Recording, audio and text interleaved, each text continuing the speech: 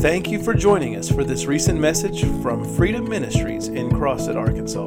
Connect with us online at freedomministriescrossett.com and let us know what God is doing in your life through this ministry. Now prepare your heart to hear a word that we pray will bless your life.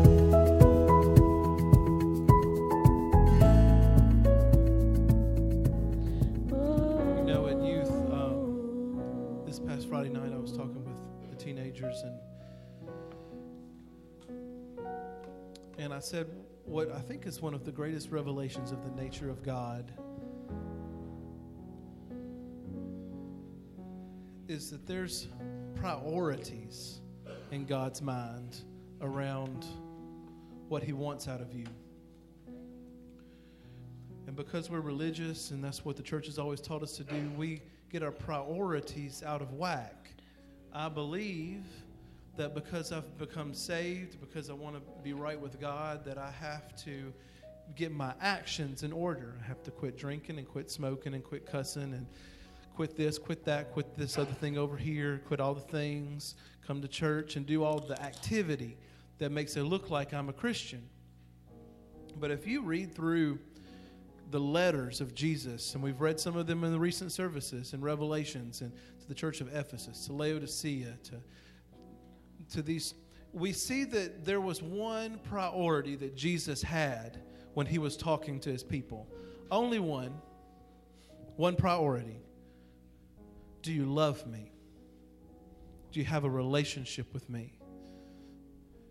He even told Ephesus, He said, it's great that you do all the things, that you come to church and you do all the churchy things. It's great that you're holy. It's wonderful. But I still have something against you, and that one thing that I have against you is so bad that you will still go to hell. No matter how holy you live and how much you stand up for righteousness, you'll still go to hell, and that is that you don't love me. You just don't have a relationship with me.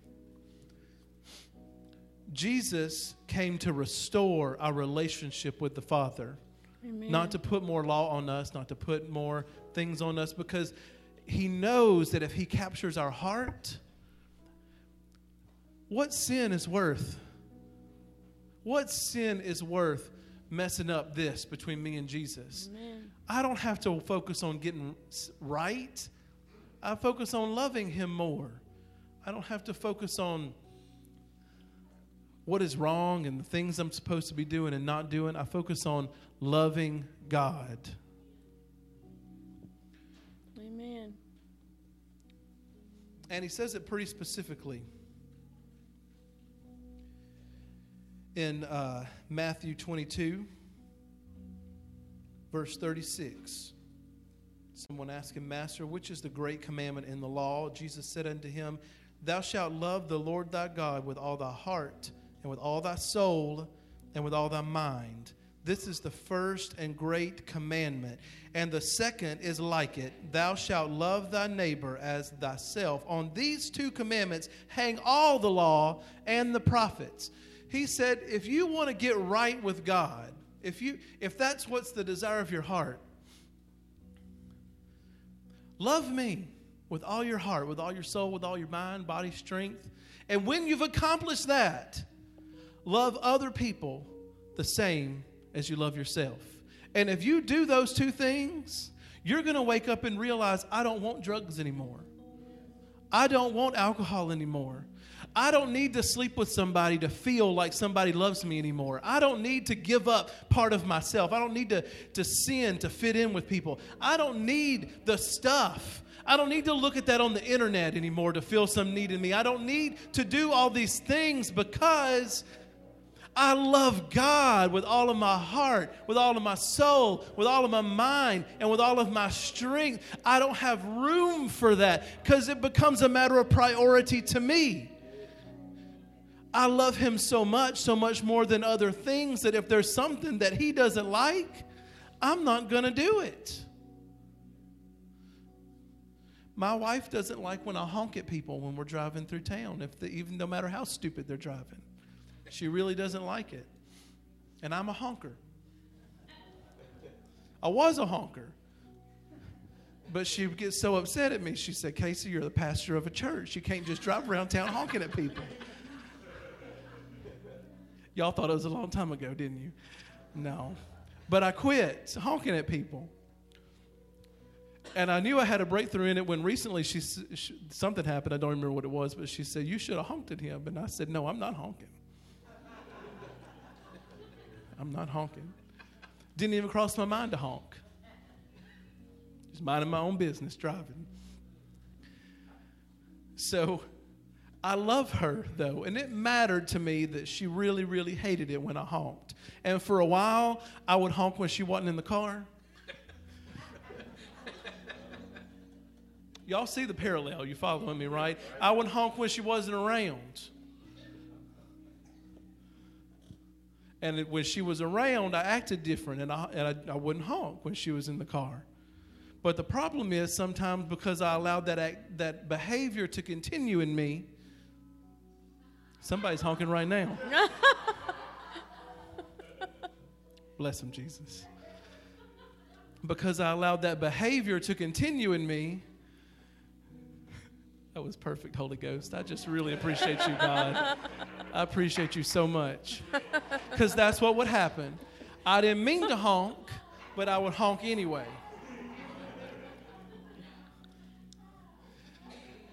Because I was trying to do both. I was trying to live both ways. I was trying to have what I wanted when I wanted it, and not when I didn't, when she wasn't there. And so I had to surrender my desire to honk at people. I hope that's not my car. Let me see. No, it's not me. Thank you, Jesus. So I had to surrender my desire to do what I wanted to do because I loved her, because it was important enough to me that she didn't get angry at me because she didn't like it, because I loved her, so she didn't like it, so I quit it.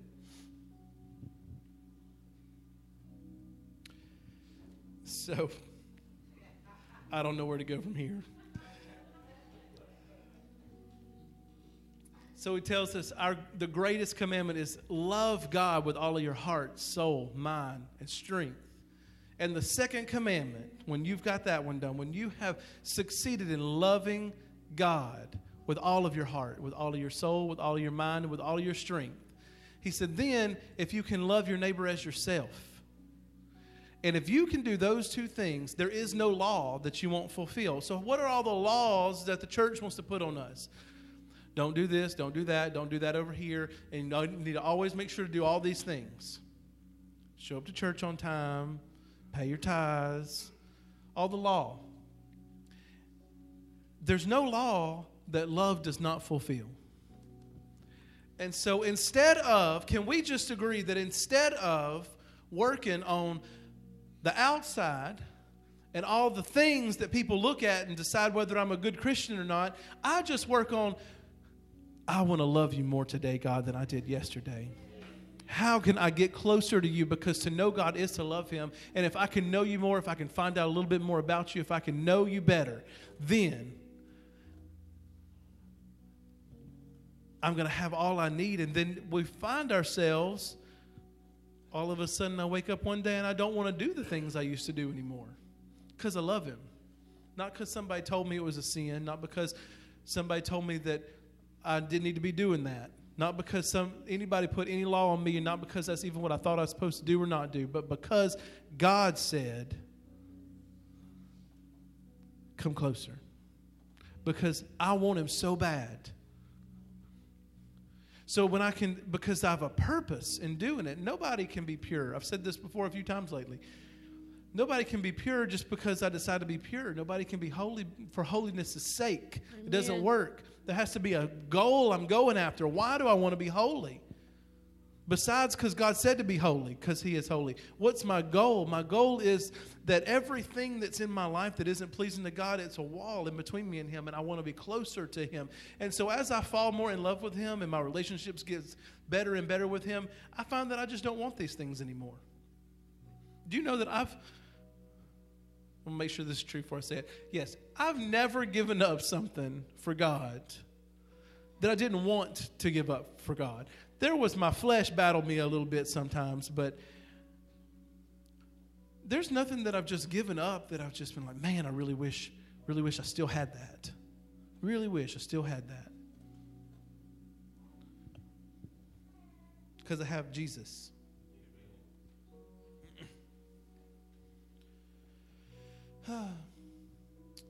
There's a, and I want to focus on the second part of that because we know we need to love God, but we also, he says, that's good. That's the first commandment. But the second commandment, if you really want to be right, is that you love your neighbor as yourself. That one can be more difficult for us. Amen? God's perfect. My neighbor is far from it.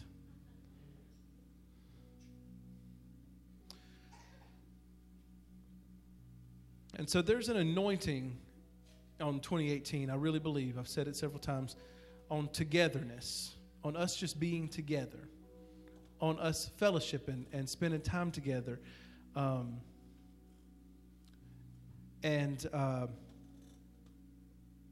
We all serve God. We're all soldiers in the army. We all will give our life. But we also need to come together and get some life from each other sometimes. Amen? In 2 Thessalonians, I didn't write down if it was first or second. I apologize to the screens. It's either first or second. I think it's 1 Thessalonians chapter 5, verse 2. It says, "For you yourselves know perfectly that the day of the Lord so comes as a thief in the night. For when they say peace and safety, then sudden destruction comes upon them as labor pains upon a pregnant woman, and they shall not escape. But you, brethren, are not in darkness, so that this day should overtake you as a thief. You are all sons of light and sons of the day. We are not of the night, nor of darkness. Therefore let us not sleep as others do, but let us watch and be sober. For those who sleep, sleep at night, and those who get drunk are drunk at night. But let us who are of the day be sober, putting on the breastplate of faith and love, and as a helmet, the hope of salvation. For God did not appoint us to wrath, but to obtain salvation through our Lord Jesus Christ, who died for us, that whether we wake or sleep, we should live together in him." And then he says something that ties up the whole chapter together. He's done after this. He's done with Thessalonians. He says goodbye in the next chapter, and he's done. He says, "Therefore, comfort each other and edify one another, just as you also are doing." Now, there's a transition word here. Wherefore. The version I read said, therefore. Read another version, it says, so. So do this. It's a word that makes our attention go back to what was just said. I'm paying attention to this because what was just said is referencing what is about to say, what's about to be said. He says, therefore, what am I supposed to do? I'm supposed to connect with other people, comfort each other, and edify one another, encourage each other in the Lord. Why, though? What is it taking us back to?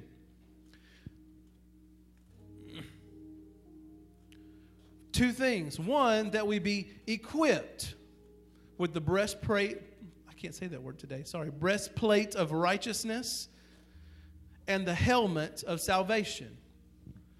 Why do I encourage one another? Why do I hook up with other Christians? Why do I draw together? It's so that I can be encouraged and therefore equipped with the breastplate of righteousness and the helmet of the hope of salvation. So when I get together and I hook up with somebody, then I'm encouraged to keep my righteousness on. I'm encouraged to keep my hope intact over my mind so that my mind isn't drawn away into other things. And then the next thing he says this is for is also equally important. He says, so that we know that God's not mad at us. That's a big deal. How many of you have thought God's been mad at you before? I mean, some of us think he's mad at us right now. Maybe we don't feel his presence like we used to. I think he's mad at me. He says, so what's the remedy for that is I hook up with other people who will encourage me and edify me and build me up and comfort me. And then I can know that God did not appoint me for wrath. That means God's not mad at me, but He has appointed me to obtain salvation because He died for me. That I'm going to live together with Him.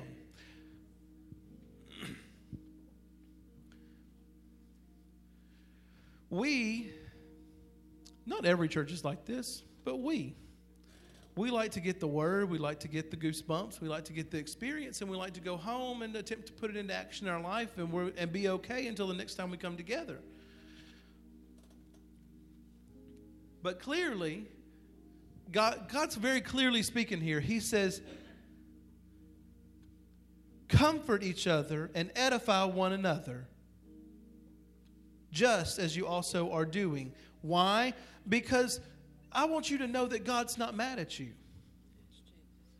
I want you to know that God's not disappointed in you. He has not appointed you to be mad. He's not appointed you as somebody that He's going to be disappointed with, but He's appointed you to salvation. And stay hooked up with people and stay encouraging one another. Stay a part of the body so that you also don't lose the breastplate of righteousness and the helmet of the hope of salvation, so that your mind doesn't go crazy on you. So that you maintain hope. When we've been in a battle and we come home, like David did in 1 Samuel 30, and he came home to Ziklag, our minds go crazy, right? Our minds want to quit. Because I didn't sign up for all this. But if I have somebody, come here, elder, if I have somebody who says, not today, you're not quitting today. Let tomorrow worry about itself, but you're not quitting today. You're not quitting today. You have the breastplate of righteousness on. You are the righteousness of God. You are not quitting today. We're getting in prayer today, and I'm not letting you go until I know that that you have a breakthrough over this situation. I'm one with you. I'm hooked up with you. I care about you. Amen.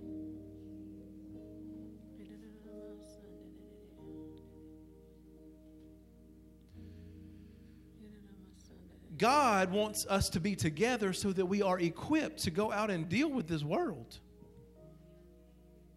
To go out and deal with the fact that I spend all day long with heathens who pull on me, who pull on my emotions, who pull on my mind all day long. There's not anybody in here that is so saved that if you spend more time with unsaved people than with saved people, that it doesn't pull on your mind and make you want to quit God.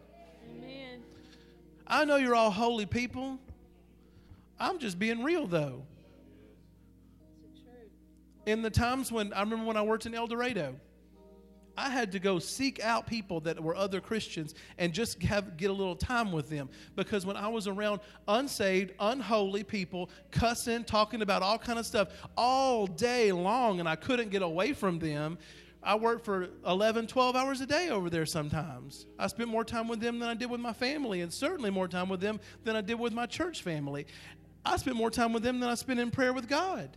So yeah, what's in me? It's just what is around me. It's in my environment, and if I don't fight back against it and get somebody to say, that's not who you are, Casey. Amen. That is not who you are. I'm so thankful for my friendship with Christian Hamilton, because one time he was that voice to me. He said, that's not who you are, Casey. You probably don't even remember it, but I remember it. It went right in my spirit. No, that's not who I am. That's not who I am. But I needed somebody to remind me that day that is not who I was. Amen. There's a problem, though, when in the body we have more dissension than we have unity. It doesn't work, and it actually expedites the process of me becoming disconnected from the people and disconnected from God. Just like the order is, I love God with all my heart. When I fix that, then I love people. It happens the opposite direction. When I disconnect from the people, I'm going to disconnect from God. First step is loving God. Second step is loving people, and I make my way into the Holy of Holies. But when I pull out and attacks come, I start disconnecting from people and not liking people. And then I'm going to stop liking God. 1 Corinthians chapter 1, verse 10 says, "Now I plead with you, brethren, by the name of our Lord Jesus Christ, that you all speak the same thing, and that there be no divisions or dissensions among you, but that you may be perfectly joined together in the same mind and in the same judgment. For it has been declared to me concerning you, my brothers, but by those of Chloe's household, that there are contentions among you. Now I say this, that each of you says, I am Paul, or I am of Apollos, or I am of Cephas, or I am of Christ. But is Christ divided? Was Paul crucified for you, or were you baptized in the name of Paul?" Another version says, "I see that there are factions that are forming among you, because you're dissenting." How am I dissenting? It's because I'm not all saying the same thing.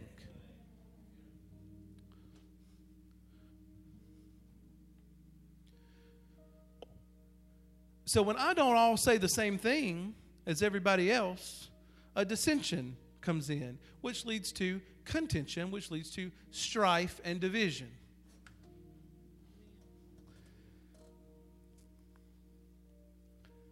And Paul basically said, listen, there's one head. There's one head. There's one. So all of this, where like, oh, well, I really agree with this one. I agree with this one over here. Well, I don't really know about that kind of prayer, but I do believe in this kind of prayer. And I really don't like this, but I like that. And so I'm just going to not do this and do this over here. And no, he said it's dissension, it's strife. I say one thing. The same thing everybody else says. One thing. What is that one thing at Freedom Ministries?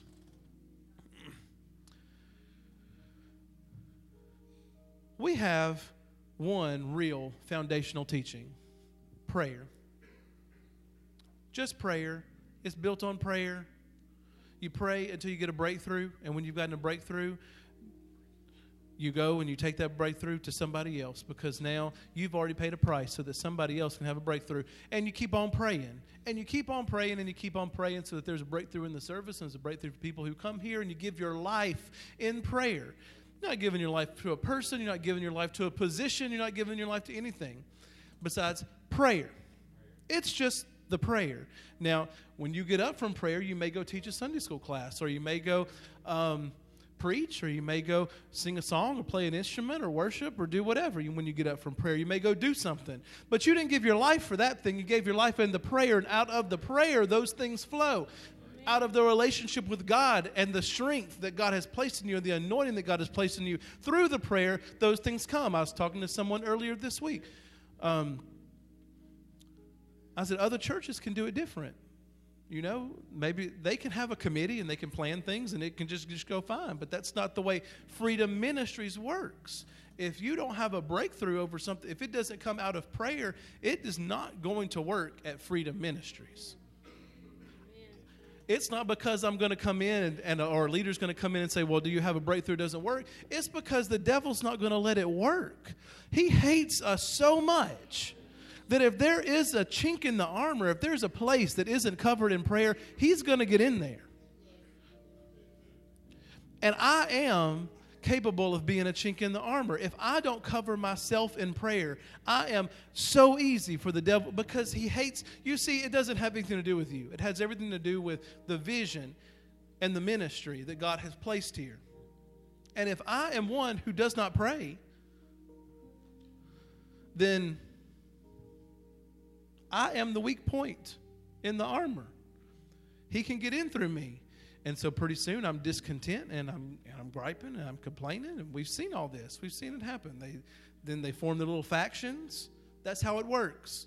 So how do we fix it?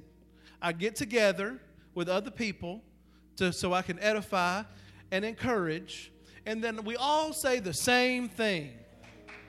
The same thing. We talk about prayer. We talk about what prayer does for you. We talk about breakthrough. We talk about what a breakthrough will do in your life. We talk about get a word from God from the prayer, and what that word from God will do for you and do in your life. We talk about the same thing. This vision is about prayer and breakthrough and deliverance. And that's all it's ever going to be about. I've been reading a book about how to reach millennials. And there's some great things in it. And I believe it speaks a lot to this generation. And I'm going to do some of them. We'll be announcing it. We're going to do, because I think they're all good ideas. But our church will never be what a church that's just geared around millennial community is. That's not the vision of our church. We understand? We can accommodate cultural differences. I can do that to make everyone feel a part and feel more comfortable. I can accommodate a cultural difference between me and a millennial. But I cannot accommodate it to the point that I compromise the vision. When we come together, we're going to talk about getting delivered. When we come together, we're going to pray. We're not only going to talk about prayer. How many of y'all ever been out in a restaurant and you feel the Holy Ghost come in because we're talking about the things of God? We're going to talk about prayer and fasting and all those wonderful things. We're going to talk about deliverance. We're going to talk about getting a breakthrough. And if we talk too long, we're going to be getting down to the root of whatever's wrong with your mama's second cousin. Because that's what is in this ministry. That's what's going to come out, because we are one and we're all going to talk the same thing so that there's not factions among us. Amen. That being said, it's difficult. So if I don't have something in me, I don't have anything to give you, right? It takes an experience for me to have an anointing. And by that I mean I have to have obtained deliverance in an area. I have to have gotten a breakthrough in an area if I want to come and effectively minister to you in that area. Now, I know the Word of God doesn't return void. I can get up here and I can read scriptures all day long about something, and there's an anointing on that. But I'm talking about an anointing that breaks the chains of bondage over that I know when I sit down with you, unless you get mad and get up and leave in the middle of this conversation, as long as you stick with me, you will leave different. I'm talking about that kind of breakthrough anointing. For me to have that, I have to have had an experience, which means I have to have gotten a breakthrough and a deliverance in an area. Now, I'm going to speak to my generation and anyone that's been here less than a few years, but I think it's mostly just my generation. If I have been coming here for years and I can't point to a thing that I was truly delivered from, then I am not hooked up with the vision. I don't know a different way to say that, because if I'm one with the vision, I talk about the vision and I do the vision. And so if I can't point to something that was a breakthrough deliverance in my life, I got in prayer and I screamed my guts out at this altar. And I'm not saying you always got to scream, but I do. And I screamed my guts out at this altar. And when I got up, my life was forever changed.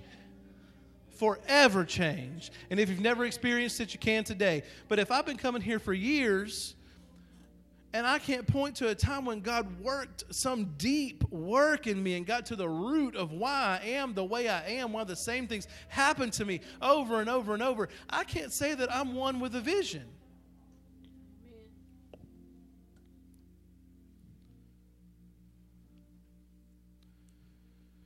And so I have to examine myself. Do I just like the benefits of the vision, the benefits of the breakthrough? Or do I really believe in deliverance? Do I really believe in breakthrough? And if I really do believe in it, then my next question has to be, am I so arrogant that I have never looked at myself in 15 years and just said, there's something wrong with me? God, help us. God, help us, help me. I am at least once a week getting down in prayer and saying, I'm not talking about major deliverance, but at least once a week I'm like, God, take this out of me. Why am I acting like this? Take this out of me. God, I got to get in more prayer. God, take this out of me. Why? Why do I act this way? Why am I doing this to some? Why am I thinking this, acting this way?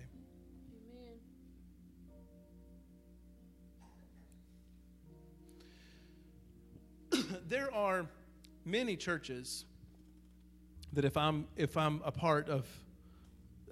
to be a part of a church for community, there are many churches I can go to and have community.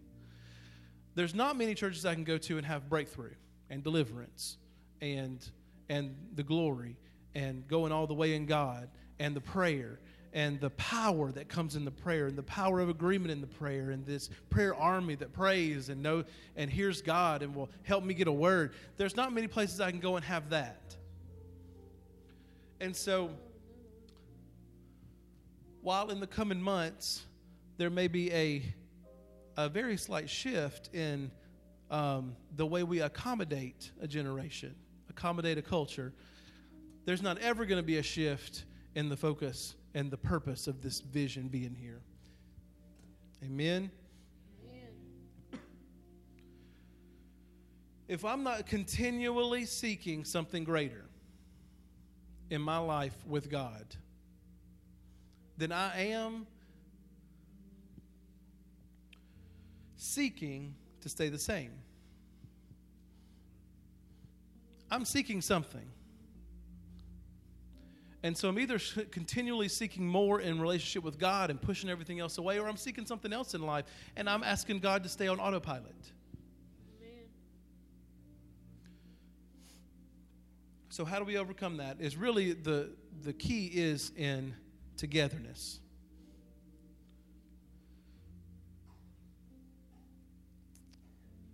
In 2 Corinthians 6:14, it says, "Do not be unequally yoked together with unbelievers, for what fellowship has righteousness with lawlessness, and what communion has light with darkness." Now,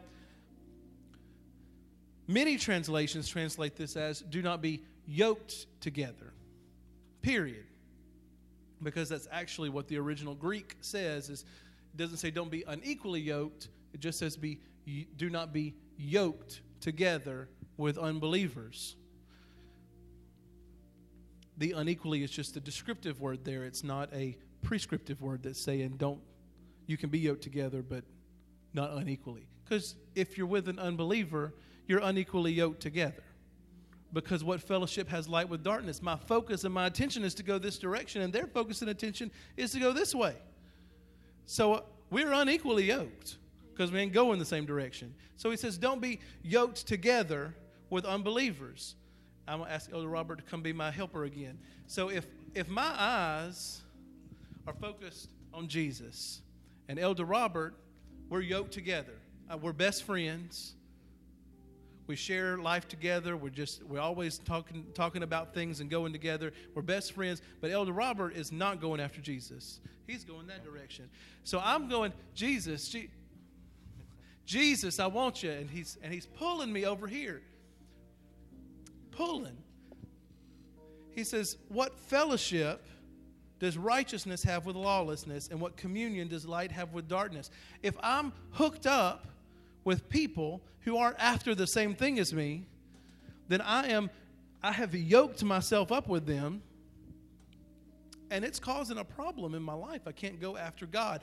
He wants me to be yoked up with believers so that I can, because then the burden is easier. If both of us are pulling the same weight and we're going the same direction, it becomes a lot easier when there's another ox in the yoke with me and we're all going the same way. It becomes a lot easier to do the work because I'm together.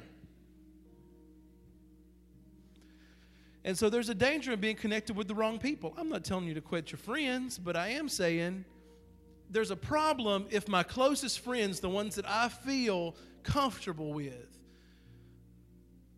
letting my hair down, so to speak, with, and being myself with, the ones I feel most comfortable with, are not here in the body of Christ with me. There's a problem. There's a big problem with that because I'm I'm yoked up with somebody who isn't going the same direction as me. And if I'm not keenly aware of that pull, then I'm going to be pulled in that direction along with them without even knowing it. I have to be hooked up with the right people. Psalms 133 says, "Behold how good and how pleasant it is for the brethren to dwell together in unity. It is like precious ointment upon the head that ran down upon the beard, even Aaron's head that went down to the skirts of his garments, as the dew of Hermon and as the dew that descended upon the mountain of Zion. For there the Lord commanded the blessing, even life forevermore." Where did the Lord commanded the blessing? On unity. On being one together with brothers in Christ, in the faith. He says this anointed, it's so anointed, it's just like oil and the anointing just pouring all over you because you're together and you're in unity and God loves it and He commands a blessing upon it. We all know the scripture where 2 or 3 are gathered in agreement. God is there in the midst of them and He's going to answer them. Matthew 18:19. "Again I say to you that if 2 of you agree on earth concerning anything they ask, it will be done for them by my Father in heaven. For where 2 or 3 are gathered together in my name, I am there in the midst of them." There's an anointing that comes in when I am together. And so where does the enemy attack all the time? Togetherness. How many of us, I'm going to raise my hand real wide, real big before I even say it, have felt like I don't really fit in at Freedom Ministries. I don't really belong here. I don't really know if this is the place where I fit. Amen. That's not because you don't fit. It's because the enemy doesn't want you to connect and be in unity and therefore have the commanded blessing and the anointing of God on your life. That's why. I felt that way, and even today, I'm the pastor of the church, and I still have that voice come in every once in a while and say, these people don't like you. They don't like you. Yes, we do. Well, they may not like me, but I'm still going to prayer. That's what I said. They just not like me while we pray together. And so I come together. Thank you. I love you too. I love all of y'all. But I don't separate. I come together when I feel like that. I get myself in the prayer with whoever's at the prayer. I come in and I get in. And then I don't feel that way anymore because it's a lie. So all I do is I come and I be together. Amen. Now, I believe that God wants to equip us today because I know we've heard message after message of loving God with all our heart, soul, mind, and strength. And some of us may need to work on that today. I need to work on it. We all need to work on loving God more with our heart, soul, mind, and strength. But I believe that we're ready to move on today to loving our neighbor as ourselves and focus on togetherness. So can we all stand?